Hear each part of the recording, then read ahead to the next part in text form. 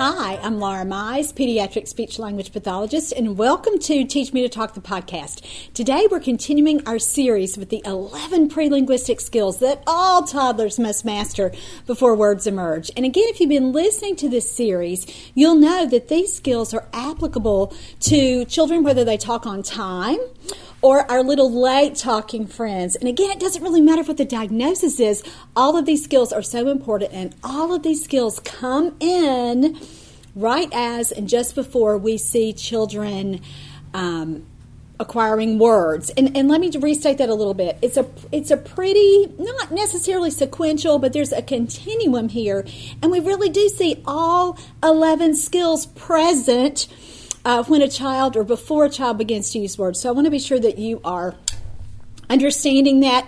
And when we have children who are missing just one or two of these little skills, they may start to say some words, but something's still off with them. They're not really communicating. They may be talking or not really using their words yet. They don't understand the power of communication. Or, again, there just might be something off. They could be using words, but they're not really following directions. And so you know that there's such a gap there. And so that's why understanding all of these 11 skills and how important they are is so important, especially for therapists, because this is what we need to be looking for when we work with children in this toddler and early preschooler range, especially our little friends who are still minimally verbal, even after they've had weeks or months of therapy, and you are just scratching your head wondering what is going on. Now, it's certainly better to look at these skills at the beginning of a therapy program and really use these skills to design your treatment plans.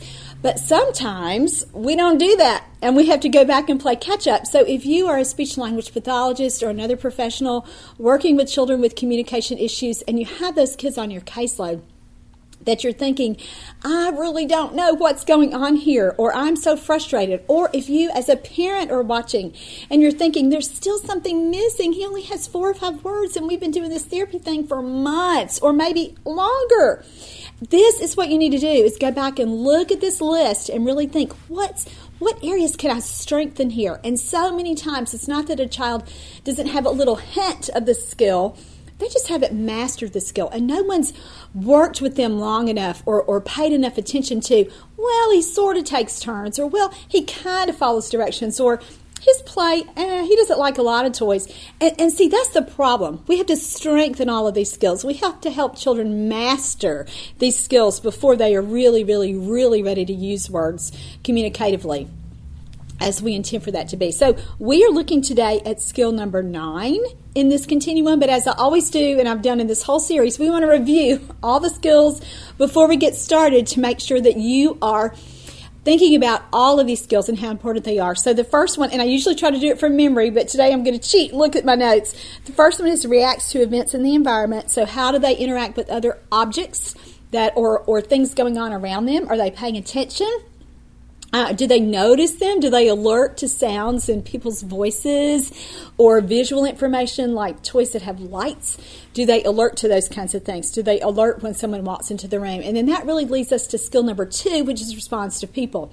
It always takes 2 people to communicate. So when we have a child who is a loner, or who self-isolates and kind of does his own thing, or really kind of avoids interaction, or he might be with you for just a split second and then he is gone to do his own thing, he's not responding consistently enough to people, and his interaction skills need to be strengthened before he can really, really be a functional communicator. Skill number 3 is begins turn-taking. So once kids are paying attention to people, then they want to start to interact with you, and then there's that nice reciprocity, or that back and forth flow.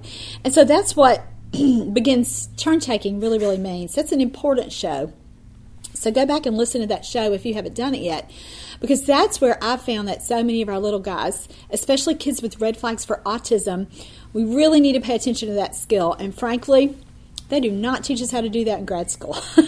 Or it may be something that's just, to work on turn-taking, and you know how important it is and what an important foundational piece it is for a child to master, yet you're not really addressing that in therapy. So go back and watch or listen to that show. so that you can really, really, really own that information too. Next would be develops a longer attention span. So we all have worked with children who we describe lovingly as busy or they're just really, really sensory seekers, if you want to use terminology that's a little bit more just a little bit more professional terminology there, borrowing from our OT friends, but develops a longer attention span. So kids have to learn how to stay with you. The next thing that they really, really do, as all of these 4 skills kind of lead into what therapists call, for skill number 5, joint attention. And this is that a child has the ability to pay attention to you and then share an event with you or share something where he knows that you are paying attention to that too, and you're really both talking about the same things. And so again, joint attention is another one of those skills that therapists know it should be there, but we don't necessarily know how to work on it. And this is something that I have to remind myself of every single day that I see children.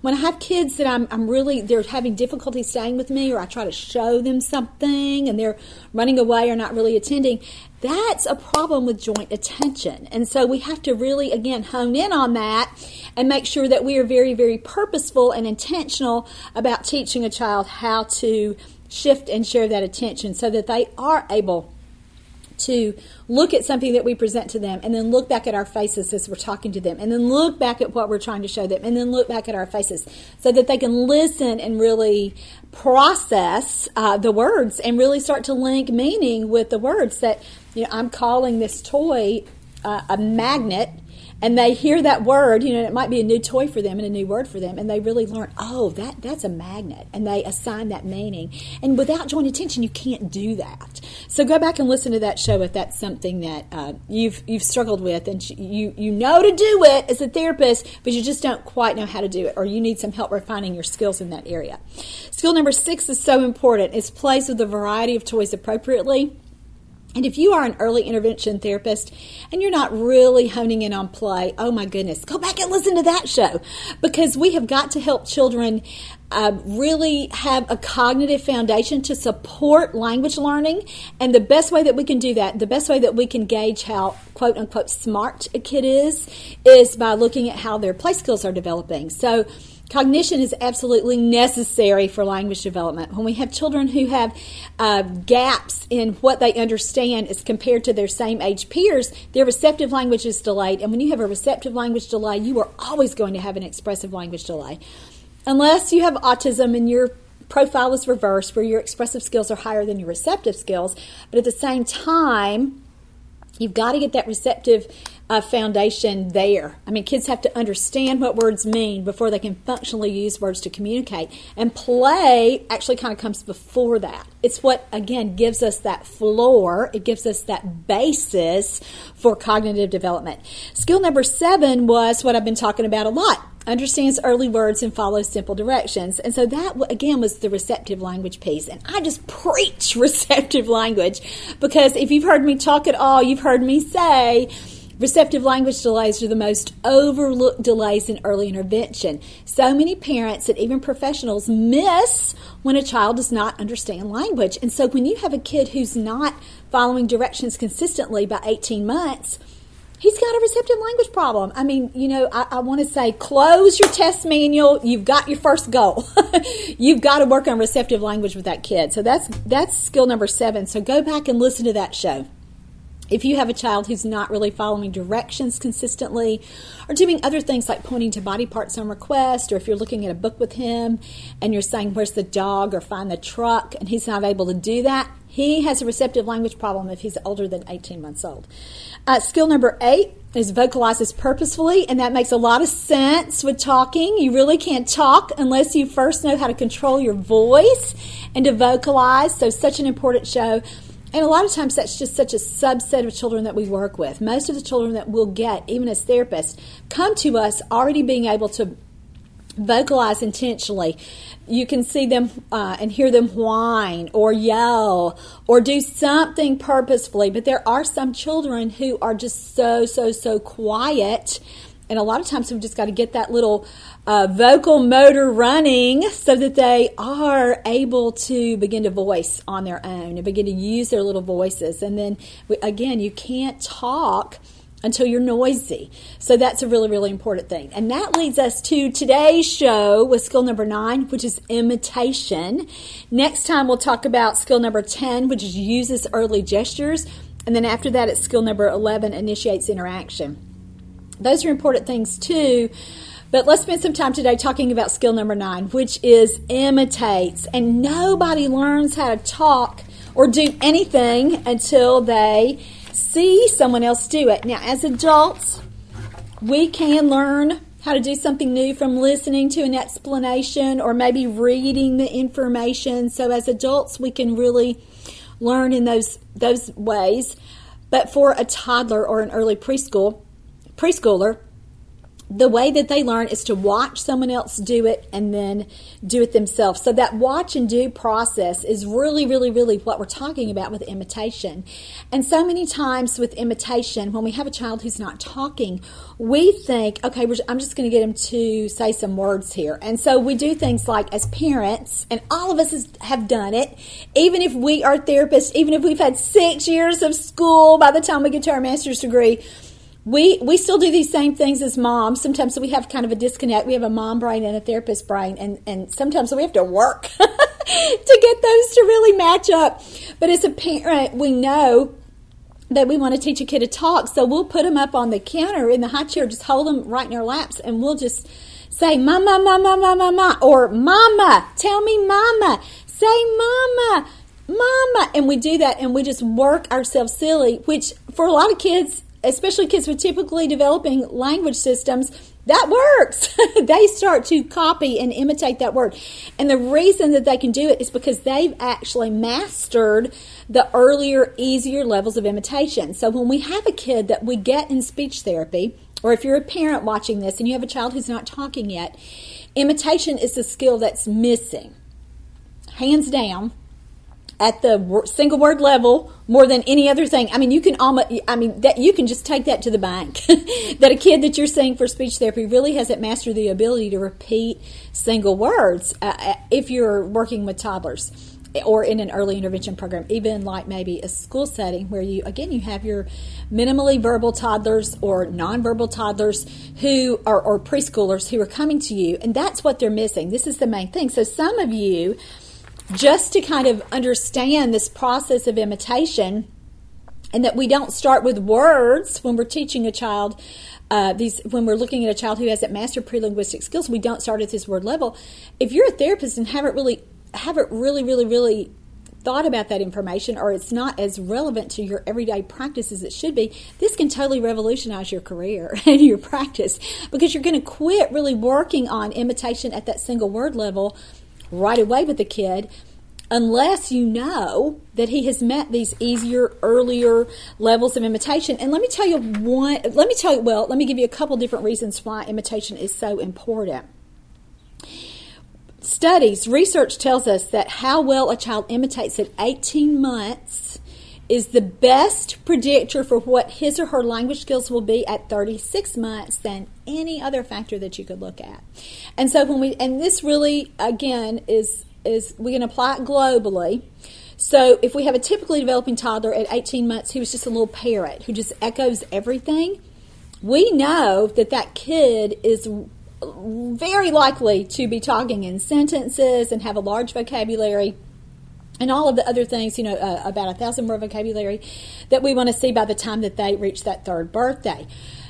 You can use the same information with our little friends with language delays. If they're not imitating anything at 18 months, their prognosis for 3 without some significant intervention is not very positive. And we do have little friends who are, I think some people call them natural late talkers. There might be a family history of that, and they do go on without us doing very much. And go ahead, and by 3, they really are caught up to their peers. But guys, that's kind of rare. So when we, and this is evidence-based, so when we look at a kid at 18 months who's not imitating, we're really, really concerned about how he or she is going to look at 3. And so again, that's a research link that we know. And so we've got to be sure that we're talking with parents about that. And so when we go in with parents and we've gotten a new kid on our caseloads and they're talking about, why is he not talking? I don't understand why he's not talking. One of the first things we should say to them is, he's not imitating. He's not imitating words yet. And then you walk them backwards and say, he's not imitating words because he's really not imitating any sounds. And then you walk it back again for some kids, excuse me, and you say, and he's not really imitating sounds because he's not really doing very much with his mouth. And then you can say, and he's not really doing very much with his mouth because he can't imitate with his body yet. He's not really waving bye-bye. He's not clapping when we clap. He's not doing a lot of those things. And then for some kids, then you go back even further and say, and he's not doing those things because he hasn't learned how to imitate with objects. And so we're going to talk about this continuum today, and I actually walked it back, which is what I do a lot of times with parents, again, in sessions where we're starting with, well, he's not talking yet because he can't imitate words, and we walk it back. And we're going to talk about this progression today with understanding how imitation develops. And it's a very sequential process like we've talked about. There's a continuum here. And so we don't really see kids start to imitate words if they're not imitating actions with objects. Now, again, there are some outliers sometimes with a particular diagnosis. You might have a kid with only fine motor delays, or something's happened, there's been an injury or some kind of assault to his or her little hands, but cognitively and neurologically, he's okay, and so his language centers are undisturbed, and so he can still imitate some words because the problem really is only here. But for most of our little friends, there is a neurological difference, which is why they're not talking yet. And again, so we don't really see that disconnect between, a kid can talk, but he can't imitate with objects. Or a kid can talk, but he can't really use his hands for waving or for using gestures and that kind of thing. So you have to be super, super careful when you talk to parents about that so they really, really understand what's going on with that and really understand how imitation develops. All right. I think, again, targeting imitation should be our highest priority for any kid who's not talking unless we've looked at the information that we're talking about today in this Prelinguistic Skills Series, and we walk through this list and we figure out that they have a lot of other things before skill number 9. They're missing some numbers before then. And so for some kids, this is where we start in speech therapy because they've mastered the other skills that we ran through earlier. Their play's good, their receptive language is good, they respond to people, their joint attention is present. So for some of you listening to this series, especially if you're a parent or if you're a therapist let's just stick with parents. Especially if you're a parent and you're just talking about your one child who, again, has all these prelinguistic skills mastered. He's just expressive language, for whatever reason, is not developing. And so for a lot of our little friends, this imitation piece is where we're going to begin because that's their primary problem.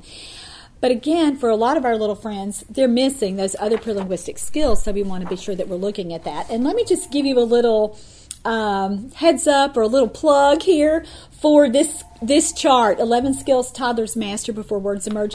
This is from my therapy manual. Let's talk about talking, which is the series that we're doing right now on the podcast. It is a whopper of a book because you can see 337 pages or so, and it really walks through all of these prelinguistic skills like we've done here in this podcast series, and really helps you understand not only what the skill is, but how to teach it, how to explain it to other people, which is so important if you're a therapist. And so you can get that information. But I love the chart because it really lists the prelinguistic skills, how this looks, so you can tell if a child has mastered that skill or not, why that skill is important to language development, which is so important to parents, to be able to say, like with skill number 9 here, imitates actions, gestures, sounds, and words, what we're talking about today. And then why is that important? Because toddlers learn to talk by repeating what other people say. And they can't repeat what other people say until they've learned to imitate at these easier, earlier levels. But this tool is so important. And so I really encourage you to get your own copy of the manual. And the chart is a really, really important part of that. And it also lists the beginning strategies. So you can identify which skills are missing or which skills are just barely there. They're just emerging, but we've got to strengthen them so that children really own these skills and master them. So great tool that I wanted to mention there. All right, so as we are looking back here at imitation, we've already talked about kind of the backward hierarchy here. We started with imitates words and sort of walked it down. But what I want to do now is really look at this just really, really quickly with how imitation develops, because you've got to pinpoint when you're working with a child where the level of imitation starts to break down. And again, sometimes children look like they're pretty scattered. They may have a word or two, and you think you should be working up here at the word level, when honestly, they're just splinter skills. And so those little words may be pop-out words, or words that somehow that child, again, may use pretty frequently and pretty consistently, but his foundation isn't secure or isn't firmly established. So he's not going to be able to make any further progress until we back up and work on these easier, earlier levels. And so if you are taking this show or this course, watching this show for continuing education credit, and you pay your $5 at Teach Me to Talk to get that certificate, you'll also get this great handout, which we do handouts for every single show, but you have to get the continuing education credit to get the handout, pay your $5 processing fee.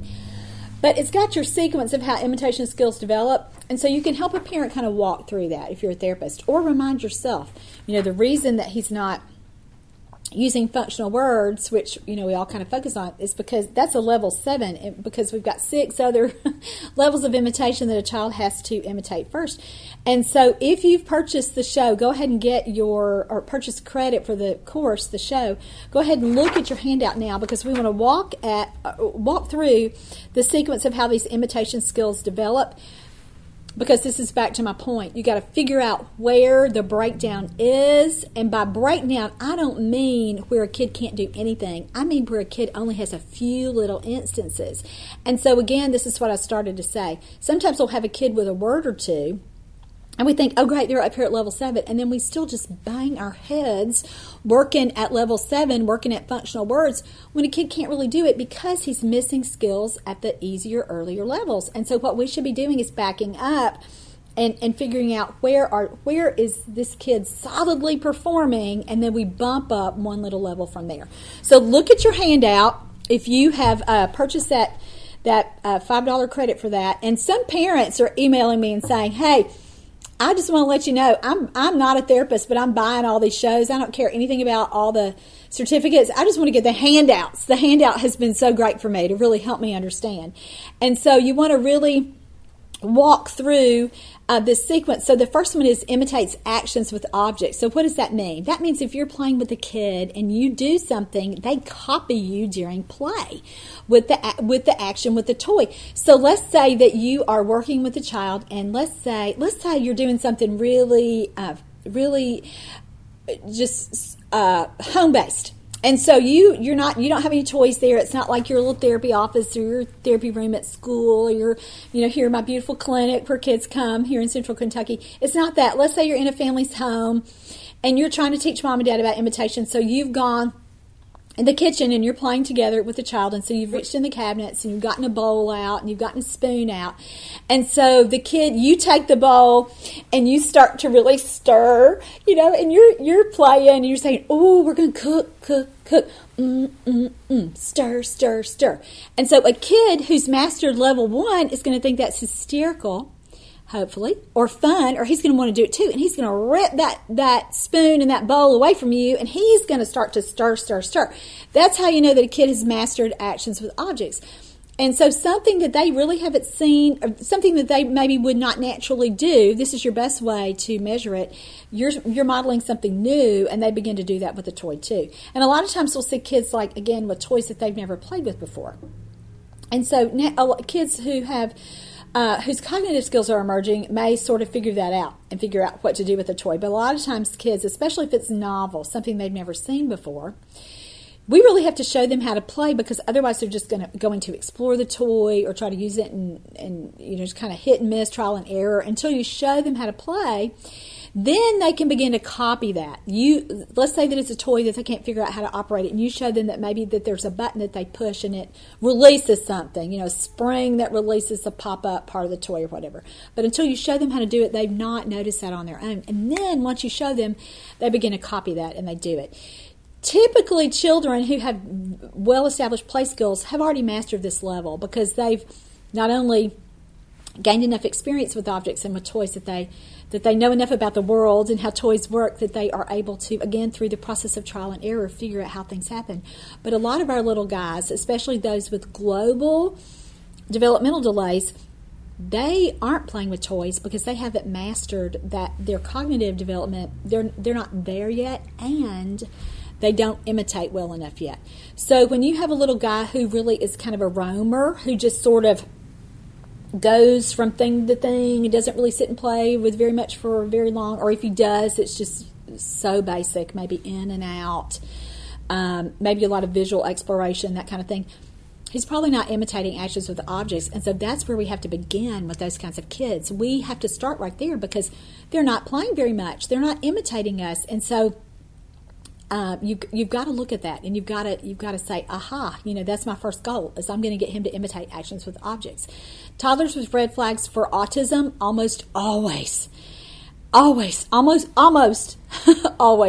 have to start therapy at this level, where we really, really teach them how to imitate what we do during play, because they are not naturally connected to people, and they have poor social referencing, which means that they don't watch people very much, like children, typically developing children, or even children with other kinds of language delays, who are still pretty engaged with people.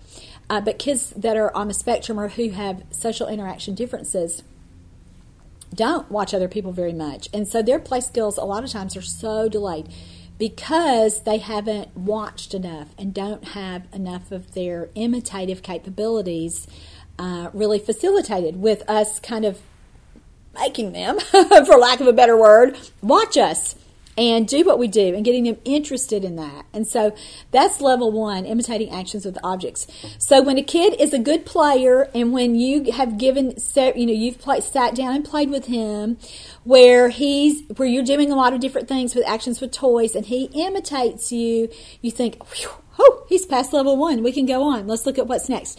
The next level is level two, and we call this communicative gestures, but really it's imitating. We started out with actions with objects. Now we're going to imitate body movements. So these are kids, at this point, we want kids who are not doing communicative gestural imitation, are kids who are not waving bye-bye pretty quickly. And again, waving bye-bye is a 12-month skill. So if you have an 18-month-old who's not waving bye-bye, or you have a 2-year-old who's not waving bye-bye consistently, he is not imitating at this second level. And so he might have waved bye-bye. He might wave bye-bye one time a week or one time every couple of weeks. That's not enough. And we know this is where the communication breakdown is occurring. This is where this breakdown in imitative abilities is occurring. So we got to go back and teach that child how to imitate body movements so that he learns imitation at this earlier level. And again, until a kid can do this kind of thing, he's not going to be able to talk. And so sometimes parents will say, I really don't understand why we're working on gestures or this body stuff. You say, do you want him to talk? And again, you're not going to say it in that way. You're going to be a lot nicer than that. But your tone, again, your nicer tone, but your message is still, if you want him to talk, this is where we have to work on. This is the level we have to work on with him. This is the skill that we have to target with him, is these body movements. And again, let me just say, for therapists, when you get kids who are older than 12 months, who aren't waving bye-bye, who aren't clapping with you, who aren't doing things like raising their hands for touchdown or so big or some kind of little social game routine, they're not doing, a little game like I Boom, they're not playing that with you. They are breaking down at level 2. And so this is where you have to start with them, with that. So copying body movements. And again, start with big gross motor things like jumping and running. And then we always start big and bring it down. And so then you're going to do things again like clapping, or things like giving high five or something like that. And then you're going to bring it down and make it more functional, like waving bye-bye, like pointing, those kinds of things. And so then once a kid can do those kinds of things, blowing kisses, shaking his head for no, or nodding his head for yes. Once he can do those kinds of things, then we can bump him up a little bit and use sign language if you're a therapist. And a lot of times we put the cart before the horse and we start working on sign language when a kid isn't even close to being able to do that, because he can't do gross motor imitation with us. He can't run with us. He can't kick with us. He can't jump with us. He can't do all that. And again, it's not that he can't do all that by himself. It's the imitation piece. So you've got to make sure that that's really connected. It's not that a kid is running around your therapy space on his own. It's when you start to run, will he run with you? When you are playing with a balloon and you punch the balloon, he punches the balloon. When you throw the balloon in the air, he throws the balloon in the air. When you blow on the balloon, he blows on the balloon. When he does all these kind of body movement, and again, the blowing, that's really that next level up. But my point is here, until we get a kid really, really imitating at this level, we don't have a shot at getting words yet. And so go back and look at that. And your biggest indicator here is if you have a kid who's not using gestures consistently, this is where the breakdown is. You've got to get the body movement imitation going first. So that was level 2. Level 3 is bumped up a little bit. First we did level 1, actions with the objects, and then we made body movements, bigger gross motor body movements, and now we're going to move up the body to their mouth. Now this level is a little bit controversial because kids really don't have to know how to blow and suck and those kinds of things to talk. But that's not what we're really focused on here. Here, we're not focused on that physiological act. We're just focused on imitation. Can he copy something with his mouth? Can he click his tongue? Can he make a kissy sound? Can he open and close in imitation of us? Why is this important? Because we move this area to talk. And so a lot of times we'll have a kid who's out here imitating, but the breakdown really is here at this facial level. And that's this oral motor movement level. And so that's what we want to pay attention to. But again, all kids don't need this level. And especially kids with apraxia, or it's a neurologically based motor speech problem, they often can't imitate these kinds of oral movements. And with those kids, it's so hard, you're just going to have to move on. But my point here is we've got to see this from a really functional level. They've got to be able to do something with their mouths before they can imitate words. The next little thing we're going to bump up to is level 4, and this is we have done already here. We were doing some nonverbal actions with our mouths at level 3. The next little level is vocalizations with your mouth. So we're moving toward words because now we've added sounds, but these are things again that are not really words yet. These are things like fake coughing, which I needed to do anyway to clear my throat. I've had the flu and I've got this cough that just won't go away.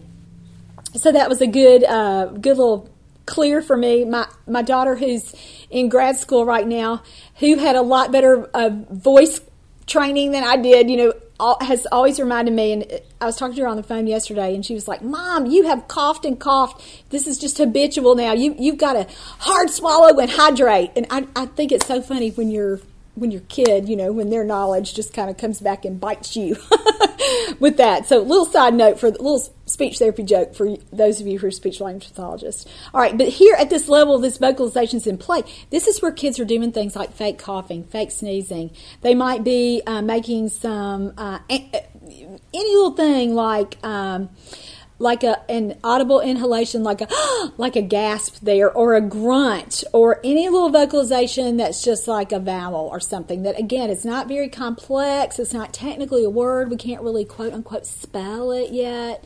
So anything like that, any little noise, like a carve that's more like or something that's not like a word like beep, beep, or vroom, vroom, that kind of comes next. But any little thing like just a little sound effect kind of thing, that's the next thing. And why is that important? Or something like blowing raspberries, like, or, even a different kind of raspberry that's back further in your mouth, like a snore or snort. Those kinds of things are so important because that's how kids start to vocalize purposefully, which we just talked about back in Prelinguistic skill number 8. So those level 4 vocalizations in play, what we really, really want to get next. And I'll tell you, this is where I start with a lot of our little guys in speech therapy, not with words, but when they're pretty good players and they've got some gestures going already, and I think, I'm just going to bump them up. I'm going to see what they can do with this. This is a lot of times where the breakdown really occurs because they're not doing a lot of those sound effects, or they might have 2 animal sounds. And what happens there? That's where they can be successful. They just need a broader repertoire of those kinds of examples here at that level. And so you listen and you think, well, this is where the breakdown occurs, because they are playing with actions and actions. They are playing with toys, and they can imitate me with actions and objects. And their gestures are coming along. They're pointing and showing mom what they want. They're doing a lot of little tricks like blowing kisses and, waving bye-bye and all kinds of little gestures like that. And then you start to think, well, where can I go next? You may not necessarily do those level 3 things that we just talked about, but you go to this level and you think this is where they are, because this is where I'm hearing them. They only have a couple little sound effect kind of things. And so this is where you would start with therapy, and you would just build and build and build and get more examples of that. Now, if you're listening to this and you think, okay, that all sounds great, but I need some more examples. This show series is from that bigger book that I showed you, that therapy manual. But Building Verbal Imitation Skills in Toddlers is the therapy manual that really takes these levels. This is just one little chart, and let's talk about talking. One little skill, one little skill in our whole chart of prelinguistic skills here. With the big book, let's talk about talking. But if you have a kid that primarily it's solid, just a solid expressive language problem, there are no other problems, this is really a better book for you. And a chart in this book really gives you so many examples, and then you can read in each of the chapters on those various levels with what specific directions would be to really, really help you and give you some ideas for working on those kinds of skills. So here, vocalizations in play, those kind of sound effect things. And so what do you do when you're working on that with a kid in therapy? Well, you don't focus on words. You just make every sound you can think of when you're playing. So if I, here with a cup, what kinds of sounds would I make? I would slurp like I'm drinking. I would do a big exhale. I might do a gulp, gulp, gulp, gulp, gulp, gulp. That's the kind of thing you do in therapy. So you think about when you're playing with cars and trucks, what do? You make crashing sounds, and you might bump up a little bit to the next level, exclamatory words like beep, beep, or those kinds of sound effects where, again, we bumped them up just a little more, where now the sound effects sound more like words. So this would be like animal sounds, like moo and woof, woof, woof, or those kinds of things, where now you're adding more sounds. You're combining, like woof there, you've got your initial consonant, and then you have a vowel, and you have a final consonant. Even if a kid's not really doing that, doesn't get the f on woof, but he's trying woo, woo, woo. He's sequencing those phonemes there. He's getting closer to words, right? I even count that as a word, because if I can spell it, it's a word, right? So that next little level where we bump up to that. So this is where I start so many kids, is at this sound effect kind of levels. And sometimes parents don't get it, but when you explain it to them, you say, he's already trying this. He tries to say bok, bok, bok like a chicken, or he goes ha, ha, ha, to pant like a dog. He did that for me today in therapy.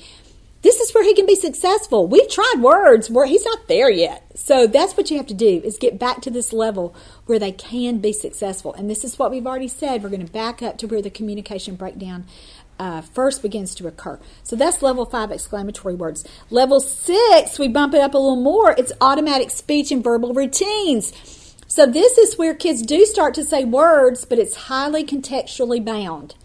Now, if you're a therapist, you probably understand that. But if you're a parent, you're thinking, what in the world is she talking about? That means that the conditions have to be just right for them to say the word.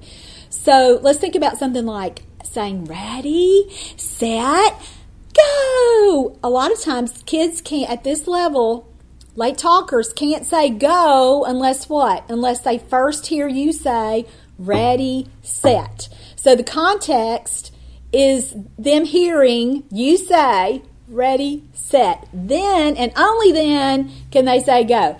You might have an example like this with counting. Like, let's say a kid's 3, but he's minimally or nonverbal. And you ask him how old he is, and he cannot come up with 3 for his, he just can't say it. He cannot answer that question. He might even understand it, but he can't get there yet. A lot of times it's that he doesn't understand it. But if you count, if you say 1, 2, and he pops out 3, that's an example of automatic speech and being contextually bound, because he cannot produce that word unless the situation is just right. So automatic speech is a really important part and piece for helping a lot of our little late talking friends master. A lot of our kids who are apraxic or who have suspected childhood apraxia of speech, if you want to be the most technical about it, this is how we really get words going, because their imitation is not good. I mean, that's one of the markers of apraxia. And so even if we go back and we're working on this chart, we've made sure that they can do a lot of gestures, and we've made sure that we get these sound effect kinds of things going. They really need so much practice here at this level 6 with automatic speech and verbal routines. And then you may have to use this technique for a long time, even to teach almost every new word, where you just get it in an automatic, or you make it like a carrier phrase. I have a little guy that I'm working with now that I've worked with for consistently not quite a year yet. Did some kind of hit and miss visits at the beginning kind of to get him going because he was so young and our space wasn't open yet. And so that's one of the things that we had to do for a long time with him, is really set it up like a carrier phrase where we're saying he really couldn't say moo unless we said a cow says, and did that expectant waiting and kind of that fill in the blank, or the close method is what we call it. But if you're a parent, you might think about fill in the blank there. And we had to do that for a long time. And even now, on days when he's quieter, I mean, he's talking a blue streak now, but on days that he's quieter in therapy, his mom is excellent. I mean, she just does this so automatically. She's just a great mom, and has really embraced all these strategies that work for him. But she'll get him going with that, and that's sort of how we get him going.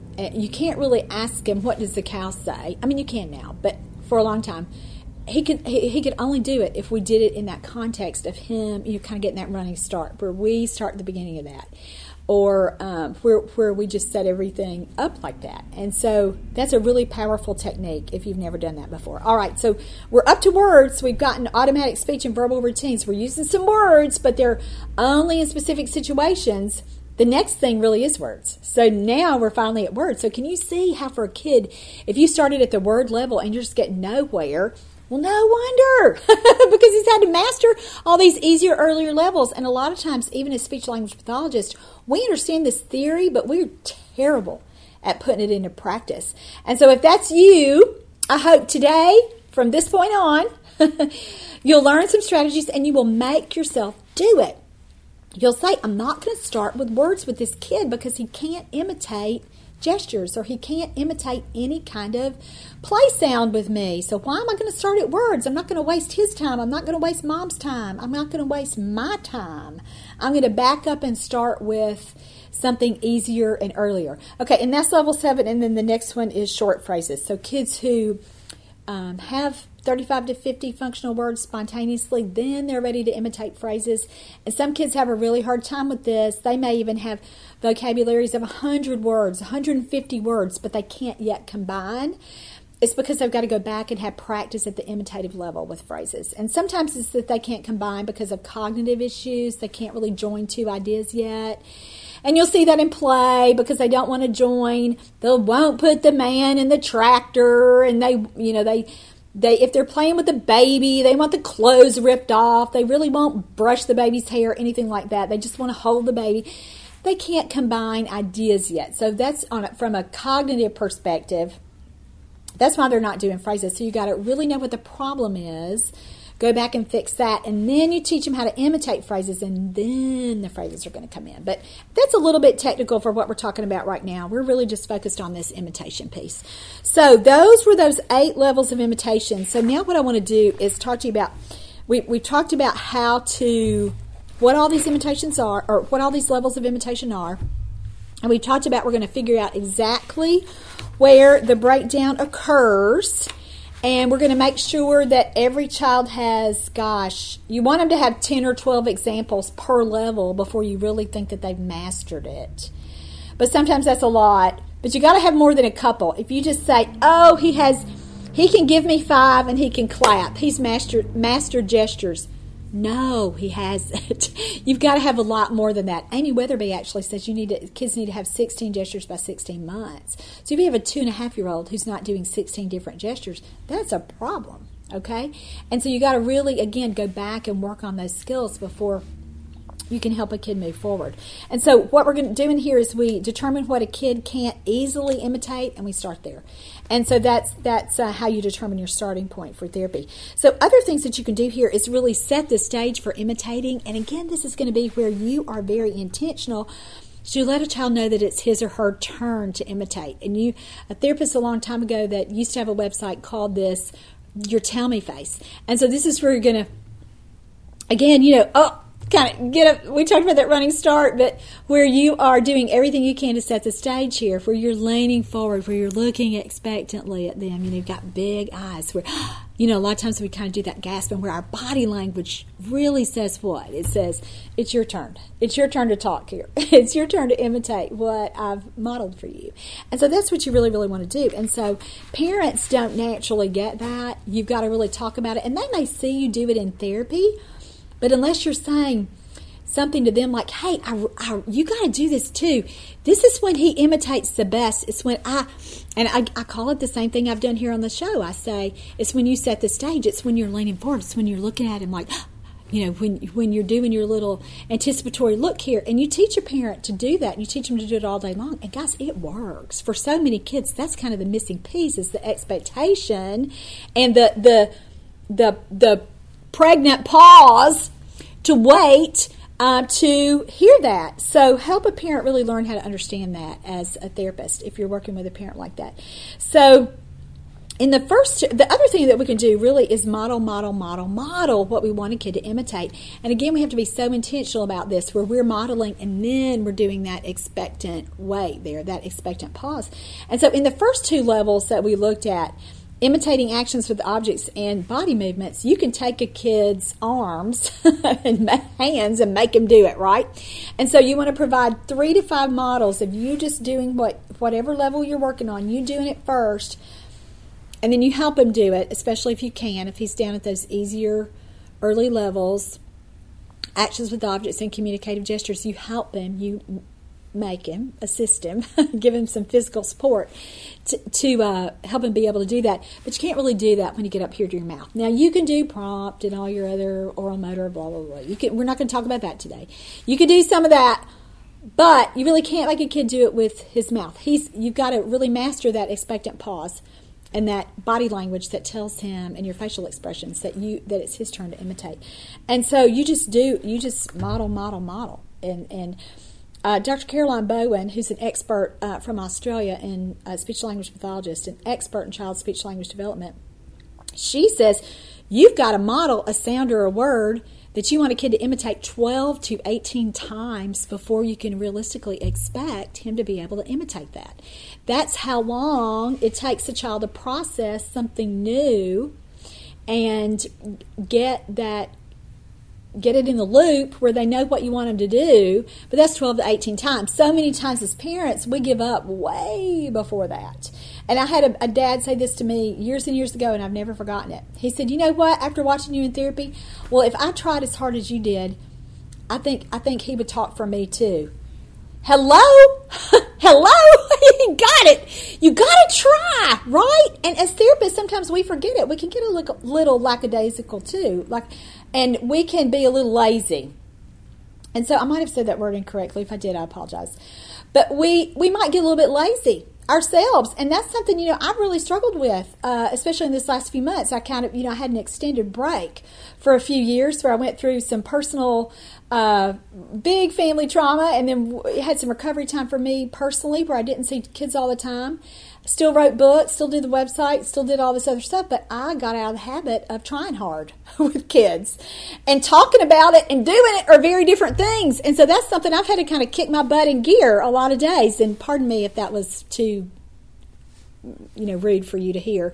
But that's really what I had to do, and still have to remind myself on a lot of days, try, do it, model it, and keep on modeling until that child imitates.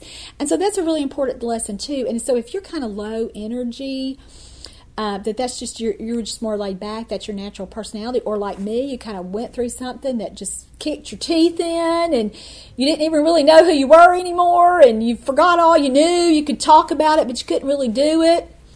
You got to just make yourself really, really, really try.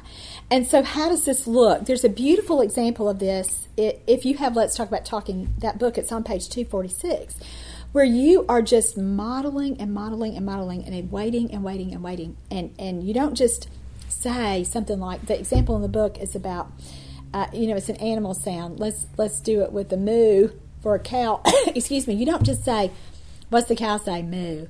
No, you've got to really be in there and say, moo! That cow says moo! Moo, moo, moo! And then you're waiting. You're holding your cow up, or you're making your cow do whatever. But you give those, you model, and then you wait. And you model, and you wait. And you don't just do it 5 or 6 times. And for some parents, that would be a lot. But what did Dr. Bowen say? She says we're going to do it 12 to 18 times. And so sometimes for therapists and parents, we need to be keeping data not on the kid, but data on ourselves to make sure that we are modeling a new sound, whatever our target is, our play sound or our word in automatic speech or our functional word. We've got to make sure that we're modeling that frequently enough for a kid to be able to imitate there. Another thing that you can do to really help a child begin to imitate here is model but master withholding, meaning you're not going to give it to him right away. You're going to hold back a little bit. You're going to model that word or sound or whatever you're doing 3 to 5 times before you give him what it is that he wants. So if he wants the ball, you can't just really sit and model it again 17 times without giving it to him, because he's going to get too mad and he's not going to want to stay with you. But you model it 3 to 5 times. You let him play with it. You do some things with it. You're playing interactively, and then you get it back, and you start that whole process again, where you make withholding sort of part of the routine, because then he's a little bit more motivated to want to try to say the word too. And again, you don't. Excuse me. Let me take a drink. You don't do this with kids who aren't imitating those earlier levels consistently. You can't start out like this with a kid and do the withholding where you model and withhold and expect to get anywhere if he's not done these easier levels of imitation first. And that's why this sequence of knowing how imitation skills develop is super, super important, because a lot of times we as therapists misuse these techniques. We're up here at level 7 with functional words, and we're withholding, but a kid, and because we want him to imitate us. But again, we've defeated the purpose of this, because he's not withholding, he's not imitating at these earlier levels. And so you can withhold all day long, and what are you going to get? You're going to get a kid who hates your guts because you don't ever give him anything he wants, and he can't say it. It's not that he won't say it, he can't say it yet. And so again, I think we're being mean when we're at this point, because it's just not realistic for that kind of kid. So that's why the system with knowing the levels of imitation and working a kid up to that. And then when we get here, if a kid is imitating a lot of play sounds with us and his gestures are good now and he imitates during play, then we can start to withhold for some words. When we're hearing some words in automatic speech, you've got a lot of little verbal routines going. But until we get there, we can't really use withholding or sabotage or any of these other techniques yet, or choices, because he can't imitate words well enough. And he can't imitate the words well enough because he hasn't imitated those easier, earlier levels. And so again, if you're a therapist and you haven't really connected all this, I hope this is your aha moment where you're saying, well, I've been doing this wrong. And you may not make an announcement like that to all your parents, the next time you see them, pardon me for my lack of application here, you're not going to do that. But in your own mind, I hope you're having that conversation with yourself. This is the kind of thing that I talk to myself about all the time. Well, Laura, no wonder he's not imitating words, girl, because you broke your own rules here. He's not imitating sounds well enough. You better back this up and be back here at the play sound level for a long time before and get a lot of different, 10 or 12 examples per level before you even start that withholding to try to get him to say words. And so, and I've been a little blunt about this, in explaining it and, kind of giving you examples like you're not going to go apologize to every parent on your caseload, oh, I've been doing this wrong. But you do need to really buckle down and own this theory in your own mind. And, I tell this story in my course, the first course I ever taught, Early Speech Language Development, Taking Theory to the Floor, where I had this professor in grad school who just had a really honest talk with me one day. And she just said, Laura, you're okay, and she was not overly infatuated with me. But she's like, Laura, point A, what's wrong with the kid. You know what he can't do. And honey, B. She probably didn't say honey because she wasn't that nice. We're in the South, but she wasn't that nice. She wasn't from the South. Point B, where a kid needs to be, but you do not know how to get from A to B. And it killed me. I mean, I cried all the way home that day hearing her say that to me. But it was the very best thing that anybody could have ever said to me. One, because it was the truth, and as a little bit arrogant that we get in grad school. But secondly, it was that it really impressed upon me that even though you know something and you know what to do, we don't always do it. So I hope that the course today has really, really helped you understand with imitation that you've not only got to know this stuff, but you've got to do it. And again, if you've been a little bit lazy or a little bit just disconnected with how you've applied all this theory, that's okay. Today is a new day. You can start from this point on to say, I'm never going to withhold an object or a toy or something a kid wants until he's imitating me at these easier, earlier levels. And then, and only then, am I going to work up to using the techniques like withholding and sabotaging choices. That's when they're effective. It's when they can imitate at these easier, earlier levels. All right, so let me give you a couple more little things that I want to be sure that I'm telling you. When we have talked about all these great examples in play, when we're talking about animal sounds, and we're talking about car noises, and we're even talking about doing little fun gestures and things, you can't do those things without context with a toddler or a preschooler. So you really can't sit them down and try to and say something like, we're going to do animal sounds today. Get ready. Here we go. Meow. Here we go. Bah. Here we go. You can't do that. You've got to have props. All right. So that means that you've got to have toys. Toys. Not pictures. You can do it with pictures. You can do it with puzzles.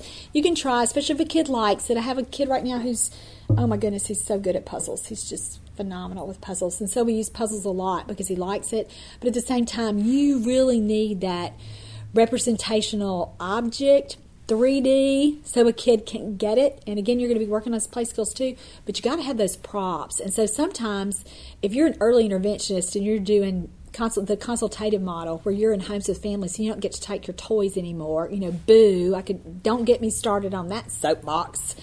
But at the same time, you can't really teach these little play sounds without something to play with. And some families don't have these resources. And so you've got to be a little bit creative when you're doing it. And another thing you have to do is really help parents acquire some things to play with their kids with. And again, this might be a little controversial, and some of you are going to really kind of cringe and say, well, you can't make those judgmental statements about a family's socioeconomic status, blah, blah, blah, blah, blah, blah, blah. I'm not very politically correct, if you haven't figured that out by now. I go with the truth. I don't kind of go with the truth. I go with the truth. And so you've got to have things to play with, and you've got to have props, and so that these things make sense. And can you see how if you who cares if you don't have the Fisher-Price farm animal set? Who cares?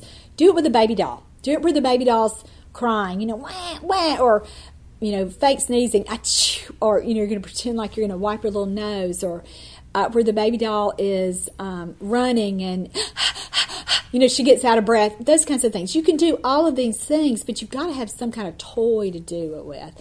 And so I don't mean to keep going off on my tangent here, but don't try to do these things without play.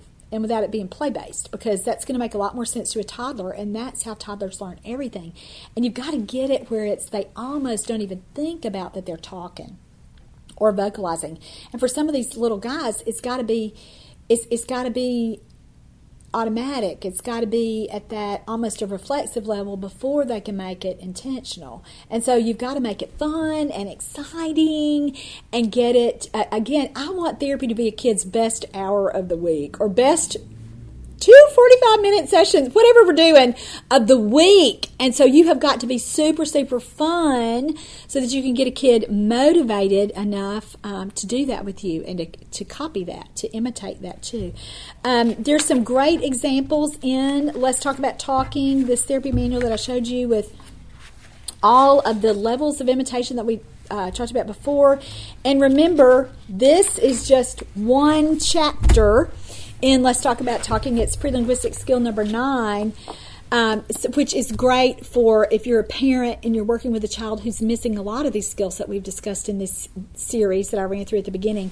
But if you're really just working with a kid that imitation is all that's, he's not, expressive language is what's missing and he can't imitate words and you're not quite sure with where his levels of imitation are, this therapy manual, Building Verbal Imitation Skills in Toddlers, will walk you through all that and see. It's one chapter in this book, and it's a whole book in this one. So I wanted to be sure that you knew about those resources from Teach Me to Talk.